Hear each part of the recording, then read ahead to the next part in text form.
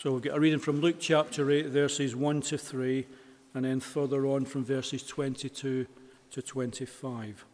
So Luke chapter 8. After this, Jesus travelled about from one town and village to another, proclaiming the good news of the kingdom of God. The 12 were with him, and also some women who had been cured of evil spirits and diseases. Mary, called Magdalene, from whom 7 demons had come out. Joanna, the wife of Chuza, the manager of Herod's household. Susanna, and many others. These women were helping to support them out of their own means. And further on, and to Luke chapter 8, verses 22. One day Jesus said to his disciples, "Let us go over to the other side of the lake." So they got into a boat and set out. As they sailed, he fell asleep. A squall came down on the lake so that the boat was being swamped, and they were in great danger. The disciples went and woke him, saying, "Master, Master, we are going to drown." He got up and rebuked the wind and the raging waters. The storm subsided, and all was calm. "Where is your faith?" he asked his disciples. In fear and amazement, they asked one another, "Who is this? He commands even the winds and the water, and they obey him." Amen. Well, morning. Really good. Let's try that again. Good morning. Good morning. Just checking you're awake. It's good to see you. Dave is slightly vertically challenged, but we'll stick with this height and see how we get on. This week, I found a new TV program. I haven't watched the whole thing, so this is just a clip. But the TV program was called Storm Chasers. Storm Chasers. Storm Chasers seems a crazy premise where these 3 American guys who are in an adapted car that looks more like a tank than a car, with armor-plated sides and a turret on the top that contains a TV camera, they traveled the American Midwest looking for storms. So their aim is not to drive away from, but to drive towards a storm. Their favorite storm to find is a hurricane. They love typhoons. So there they are, it's a billiard table Midwest, and they see rain coming and a storm, and then they hit the gas and they go as quick as they can towards the storm. So the clip I saw was kind of sweat pouring down the faces of these men. They have crash helmets on inside this armor-plated tank-looking car. They have special seatbelts, something like out of an air fighter, with 2 things on the front, 1 thing out in the crotch, and they're kind of together so that they're safe and secure. They're sweating profusely underneath their crash helmets in their armor-plated car, going towards the storm. And then the problem, as the editor cuts from one scene to another, is now they can't see where the typhoon is. So the guy in the back who's looking out of the turret is saying, "I can't see where the typhoon is. It's a rain-bound typhoon. Is it there? Is it?" So they're looking out of each window left and right, all for the sake of entertainment. Then they give up. This is all in 2 minutes, by the way. They give up because they're scared that their car is going to be whisked away by this typhoon. They hit the accelerator and off they go, and there's a big sigh of relief. That's all in the name of entertainment, right? These guys need their heads seen to. Because surely, if their car was to get caught up in a typhoon, it would be something like Dorothy, and the house would be stuck somewhere else, somewhere in the far west, rather than the Midwest. It is really interesting to me that in the name of entertainment, people would risk their lives heading towards, not away from, a storm. Now, the link is clear, isn't it? Here we have in Luke chapter 8, we've only got time to look at one of these true stories. In Luke 8:22, we have a storm. Now, a storm that is described here in chapter 8:22 and following, this is not a thing of entertainment, okay? In the ancient world, in the Roman world, and even before that, a storm, a hurricane, Well, there was no greater fear in society as a storm. That was a symbol of death and destruction and chaos. This was not something you drove towards in your chariot, not your armor-plated one. You would not drive towards it, you would come away from it. And yet here, in Luke 8, you've got the Lord Jesus who directs the disciples, verse 22, towards the storm. Now that is interesting. Here we have this symbol of chaos and destruction, this typhoon, this hurricane that descends upon the lake. And Jesus says, I want you to go towards that, knowing that it would come. He wants to take them towards a storm.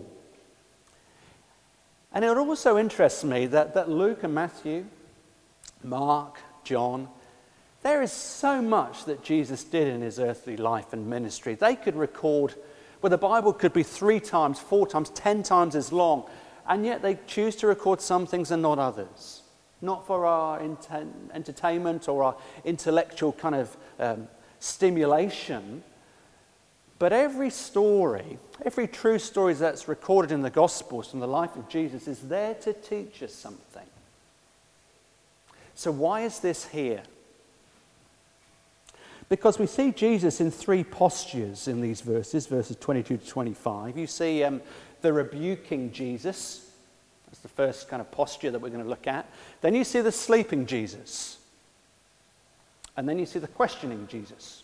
Okay, 3 postures that I want us to look at. The rebuking Jesus, we see something of his authority and power. We see Jesus asleep, which is intriguing and interesting. Something to learn there. And then we also see the questioning Jesus. 3 postures I want us to look at. Verse 24. The rebuking Jesus. This storm kind of wells up, and then with a word of authority and command, it dissipates. What's interesting to me this week is that as I've reread Luke 4 to Luke 8 and then through to Luke 10, is the difference in the miraculous events that Luke records.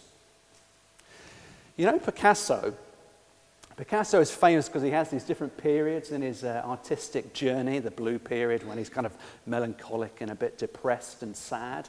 The red period when he's in love. The Cubist period when it all gets a bit weird and hairy. It's as if Luke is recording Jesus' early period of his earthly ministry, chapters 4 and 5.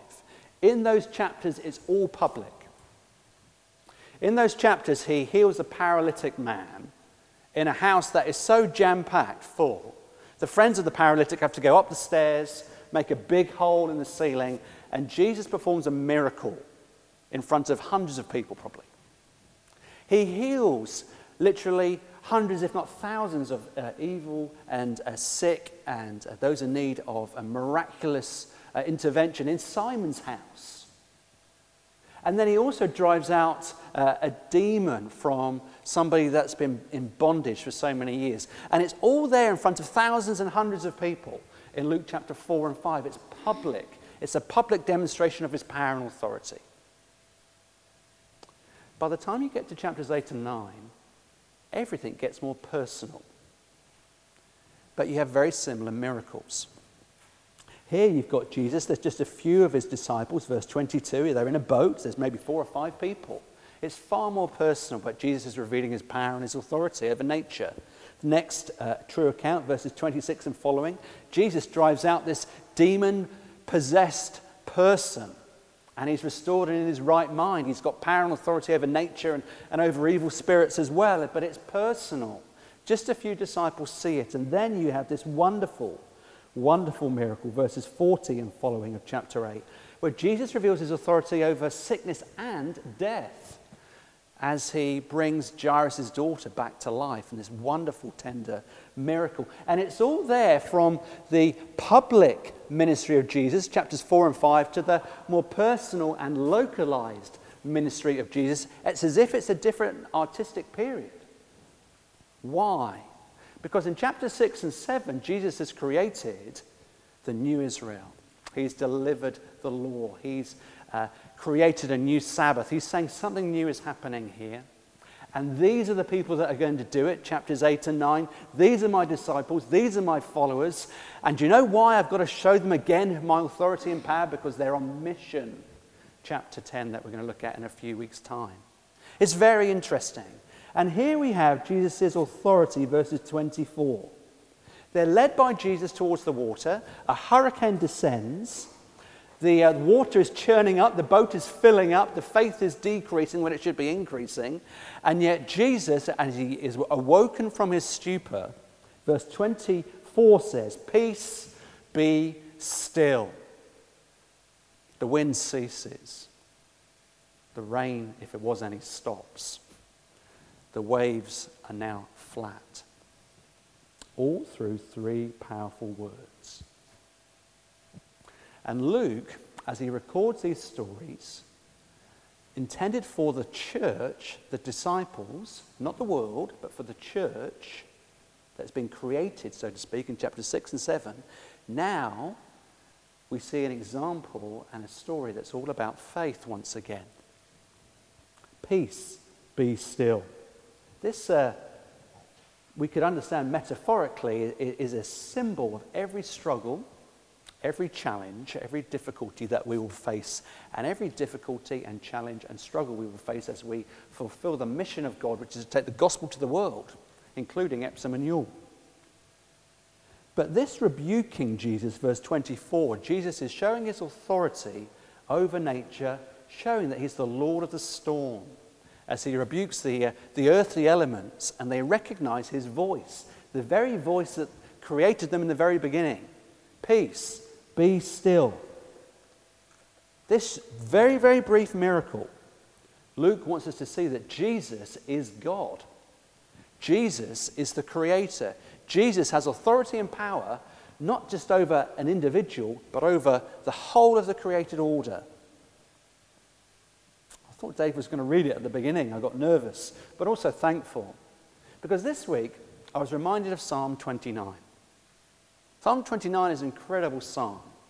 It's all about God's majesty and power. It's all about his authority and control. And in this psalm, there's a tremendous place where it says, "The God of glory thunders. The voice of the Lord strikes with flashes of lightning. The voice of the Lord twists the oaks and strips the forest bare." Here we've got the psalmist imagining a storm that's like the outskirts of the authority and power and majesty of God himself. How does he interpret the storm? The God of glory thunders. That's the source of the storm. The voice of the Lord strikes with flashes of lightning. The voice of the Lord twists oak trees and strips the forest bare. Do you know what he's saying? He's saying that Mother Nature does not exist. Every power, every force, every element and atom that interacts to cause a storm is under the authority and power of King Jesus. He is the Lord of the storm. The storm exists because of God's authority and power and control. It is there because he wants it to be there. Every element of power that nature has is only there because God gives it to it. And he's in control. That's why, with the word of authority and power, he can say, "Peace, be still," and nature is restored to normality. It's not a natural occurrence, it's a God occurrence. When God rebukes the storm, it's the very power of nature comes from God, not from itself. Not that you'd hear that in a school. But when Jesus says, "Peace, be still," he's revealing who he is. He's revealing his character. He's revealing his authority. He's revealing his God-likeness because he is God. I am the king enthroned above the flood. I am the Lord of the storm. With a word of authority and power, I could strip forests bare. I could twist oak trees. And I'm this powerful, God says to the disciples, that if you take refuge in me, there is nothing, no storm that could strike you, that could do you harm. If you take refuge in me, because I'm the Lord of the storm. I'm the Lord of the storm. You're safe in me and only in me. It's the first picture. The rebuking power of Jesus, the Lord of the storm. Here's the second posture of Jesus, verse 23. You've got the rebuking Jesus, verse 23. You've got the sleeping Jesus. The sleeping Jesus. Not only does his miracle tell us and show us that Jesus is Lord of the storm, he's in control, he has authority, but the sleeping Jesus, now listen carefully, the sleeping Jesus teaches us that very often it appears that God takes his time to dissipate the storms that we will face in our lives.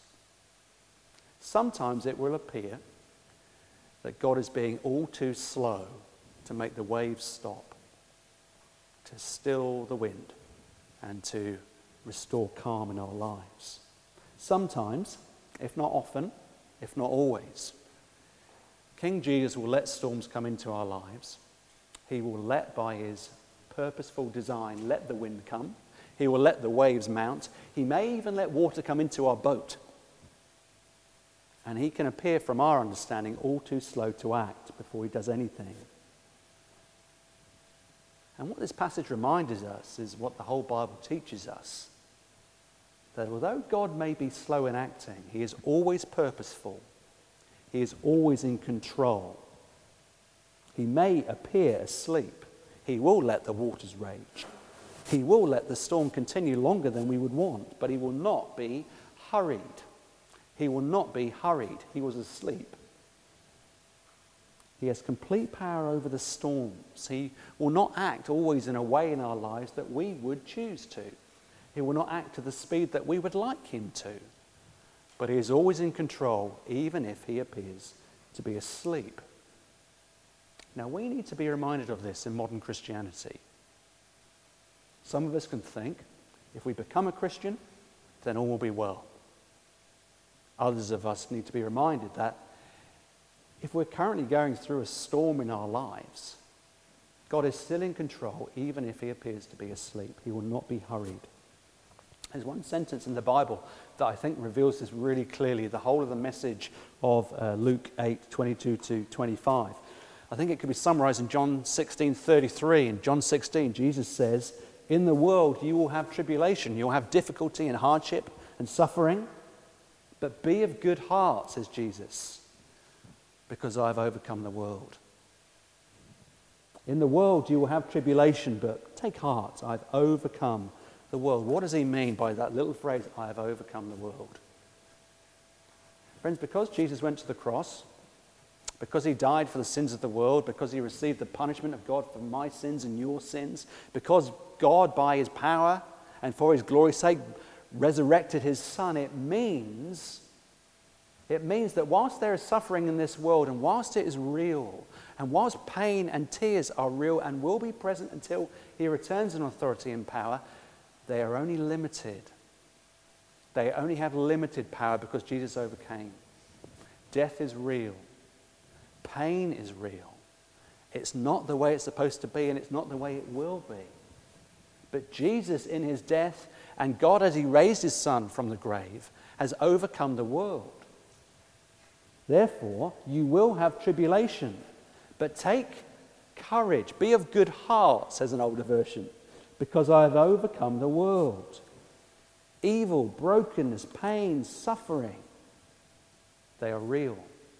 But Jesus Christ says, I've overcome the world. And if you rest in me, if you trust in me, if you have faith in me, you will be buffeted. You will suffer. But I've overcome the world. And all the suffering that you face in this life are limited but purposeful and real. Some of us need to be reminded that God does let waves come.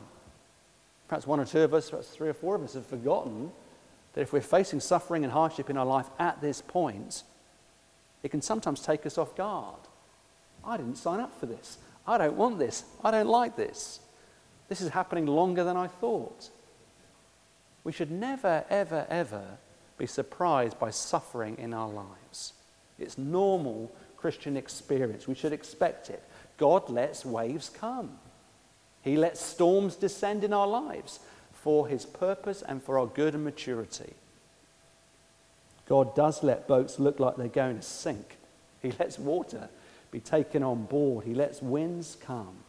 So don't be shocked at storms when they come into your lives. Don't be surprised.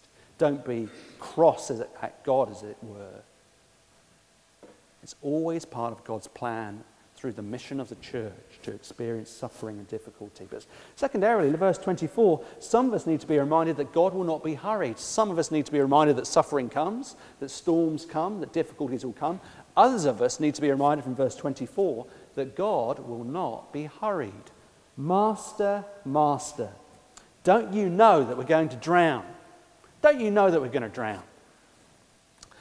Now, there are many differences between football and rugby. One is a decent sport, one's not. You can decide which one it is. But it interests me, the managers in football, the coaches in football, they have a technical area, they have a dugout, and they are next to the whitewash, watching overpaid players kick a little ball for lots of entertainment and fun. But they always operate on ground level, and they're looking the players in the eye. They can come over and say a word from the sideline and so on. Rugby coaches, they take the posture of being higher up. They're up in the stands. And if you watch that wonderful game of rugby that England nearly mucked up yesterday, you would have noticed that in front of the coaches there are 3 or 4 computer screens, aren't there? With video analysis right there. They can replay, they can rewind, they can look at different things, they can plan and scheme and make substitutions. They can see everything that football managers can't. They do that on a Monday morning with their video analysis. When you're high up in the stands, you can see everything clearly. You know how everything interacts and everything interlocks. You can see where things need to change. You can see a purpose that if you're right down at ground level, you cannot see. Friends, let me remind you that God is in the stands. God can see all of human history. God can see your life mapped out. And he has a plan and a purpose for your life to make you more like Jesus through suffering and difficulty and pain. That is how he works. The people that I know who are most mature in Jesus are those that have suffered the most. That's how it works in God's economy. There's another story that I was reminded of this week by Elizabeth Elliot. She once heard the story of a sheep farmer. It's interesting, she said, that sometimes sheep think that the shepherd is trying to kill them. If sheep are not plunged in insecticide every 3 months, they will become bloated. They will get zapped by an insect of some description. They will kind of billow up and they could die very, very easily. So once every 3 months, Elizabeth Elliot observed, a shepherd would take his crook around the sheep's neck and plunge it head first beneath the insecticide for its good. Now, if a sheep could talk, I'm sure the sheep would say at that point, "What on earth are you doing? Are you trying to kill me?" When at that time, the very thing the shepherd is trying to do is trying to save it. That is just how God works. God can see everything. He's in control. He can rebuke the storm and it can be stilled, but he will not be hurried because his purposes are far higher than ours. And so when we pray, the wise person always prays in this way. Lord, I'm asking for this thing, whatever it may be, but please give me what I would have asked for if I could see everything you could see. I want this for my life. I want this physical ailment. I want this cancer. I want this relationship to be better. I want this financial struggle to end. I want this to end now, today. But Lord, would you help me to have patience to endure because I trust you in the midst of this storm, and help me to see and to know what you know because you can see everything. I'm just on the sideline, but you're in the top of the stand and your purposes are higher and greater than mine. Help me to trust you. We've seen the rebuking Jesus who has power over the storms. We've seen the sleeping Jesus who we need to be reminded of who's in complete authority, whose ways are higher than ours, who can see everything we cannot.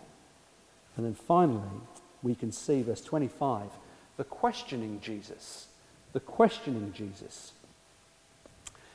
Verse 25 is absolutely loaded in this one question from Jesus Christ. It teaches us that we can trust Jesus and how we are to trust Jesus at the same time. Let's look at it together. Jesus said to them, "Where is your faith?" And they were afraid And they marveled, saying to one another, "Who then is this, that he commands even winds and water, and they obey him?" How can you trust Jesus as you face suffering and pain in your life? How can you trust Jesus when your boss is making your life hard, when your spouse looks like they're losing interest in you, as if your children will never come back to the church when they profess faith when they were younger? How can you trust Jesus like that? Verse 25 tells us how. Here's the question, the questioning Jesus. Where is your faith? Jesus does not say, you don't have faith. He does not say, have you lost it? You had it. He says, where is it? Where is your faith? Get it out. You ought to have it here. Don't you remember what I've showed you about myself? Don't you remember the lessons that I taught in synagogue, the miracles that I performed in your presence, the promises that I made, and I've kept every single one of them. So where's your faith when the wind and the waves come? Where's your faith? Jesus is teaching us that faith is active. Faith is not like a thermostat, right? You know, if you set your thermostat on the 7-day program, even though spring is coming, it might kick in this morning. When your thermostat is set properly, you don't have to go downstairs to set the heating on. It comes on at 7 o'clock in the morning and it goes off at 9 or whenever it does. Faith is not like that. It is not a click and it just operates every day. Jesus is saying to them, where is your faith? Where is your faith? I've revealed to you my character. I've shown you my promises. People think, oh, well, if I just had faith, it just clicks on like a thermostat. It just happens every single day. It will just come on. Faith is not an impulse. Faith is not a feeling. It's not automatic. It is a deliberate, active choice that you and I make every single day. Will we trust Jesus today? And so Jesus says, verse 25, where's your faith? Why are you not actively choosing to trust me in the midst of this storm that you are facing? It's a deliberate action. You see me raise the dead. You see me heal thousands of people and teach you. I've not failed you once. Where's your faith? Where's your faith? Faith is a deliberate action. Faith is applying what you've been convinced of today. Just today. And then tomorrow, just tomorrow. One day at a time. It's as if Jesus is saying, you've been shaken in your faith because you've chosen not to remember who I am. You've chosen to forget. You've chosen to forget the lessons that I've taught you. You've chosen to forget the things that you've seen and the promises that I've made and kept. What have they chosen to forget? Well, look at verse 24. Master, we're going to drown. Master, we're going to drown. Do you know what they're doing in this verse at this time when the wind and the waves are howling, when the wind and the waves are crashing in on them, when they feel that their life is at the very end? They're actually doubting Jesus' love for them. Don't you care that we're going to drown? After all that Jesus revealed to them of his character, here are the disciples. Here's the mini embryotic form of the church, and they are doubting Jesus' love for them.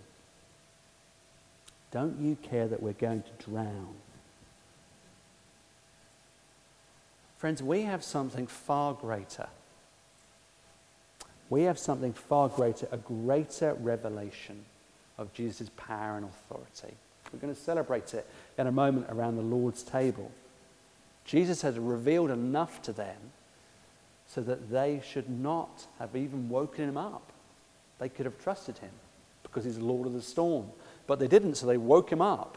So Jesus rebuked the storm, revealing his power. And then Jesus questioned them. We have something far greater. We have something far greater. The voice of the Lord thunders. The voice of the Lord flashes like lightning, Psalm 29. The voice of the Lord twists the oaks and strips the forest bare. The Bible tells us and reminds us there was a greater storm. There was a far greater storm than the storm these disciples faced. It was the storm outside a city wall. The storm of the Godhead being ripped apart as the Father said to the Son, away from me, away from me.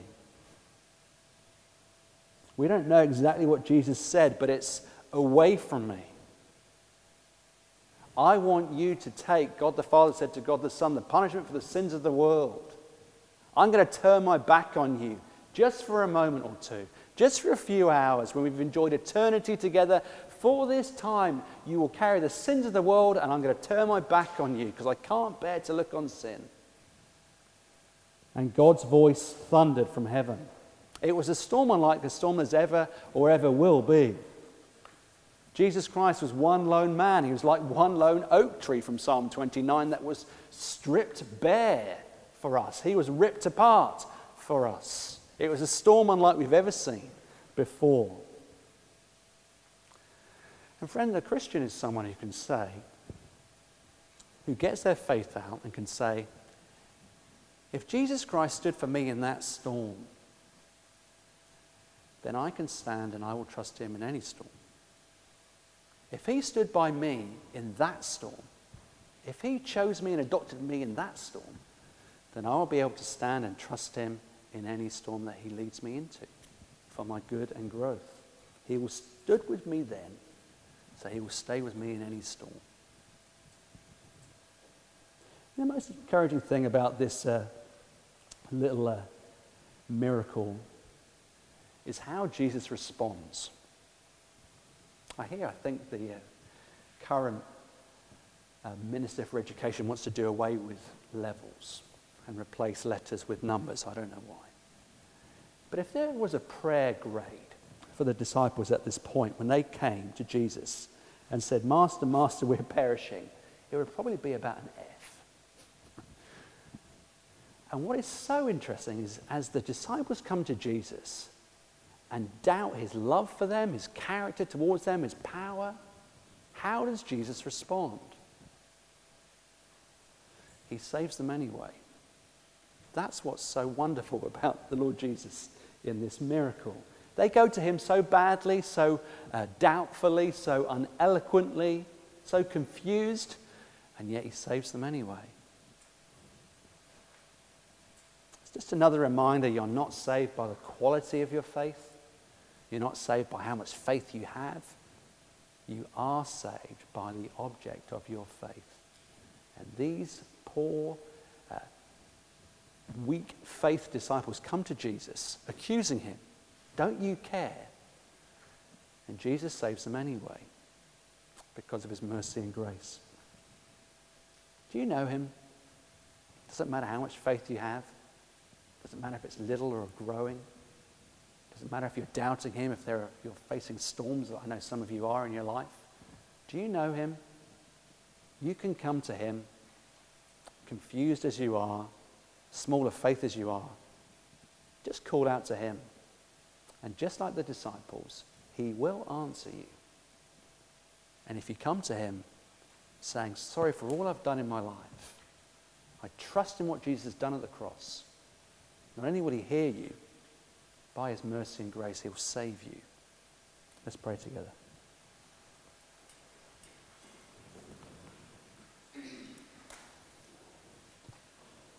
Father, I pray for everybody here who right now is facing a storm where it appears to one or two of us or lots of us that you've forgotten us, that you're asleep. We know that you have all power, you have all authority. You're a God of grace and mercy. Your ways are higher than ours. You're a God of majesty and holiness. Help us, please, to trust you when it appears that you might be asleep. Forgive me and forgive others, please, if we have begun to doubt you because you are leading us into a storm. But we thank you so much for how this true story ends, that the storm is stilled, that order is restored, that faith is growing because you choose to rebuke the storm, revealing your power. You chose to wake up when you could have stayed asleep. And you choose in your mercy to question Thank you that you accept people of very small faith so that all the praise and glory might go to you. Please encourage us. Please remind us of your purposes as we come around the table now, I pray. Amen.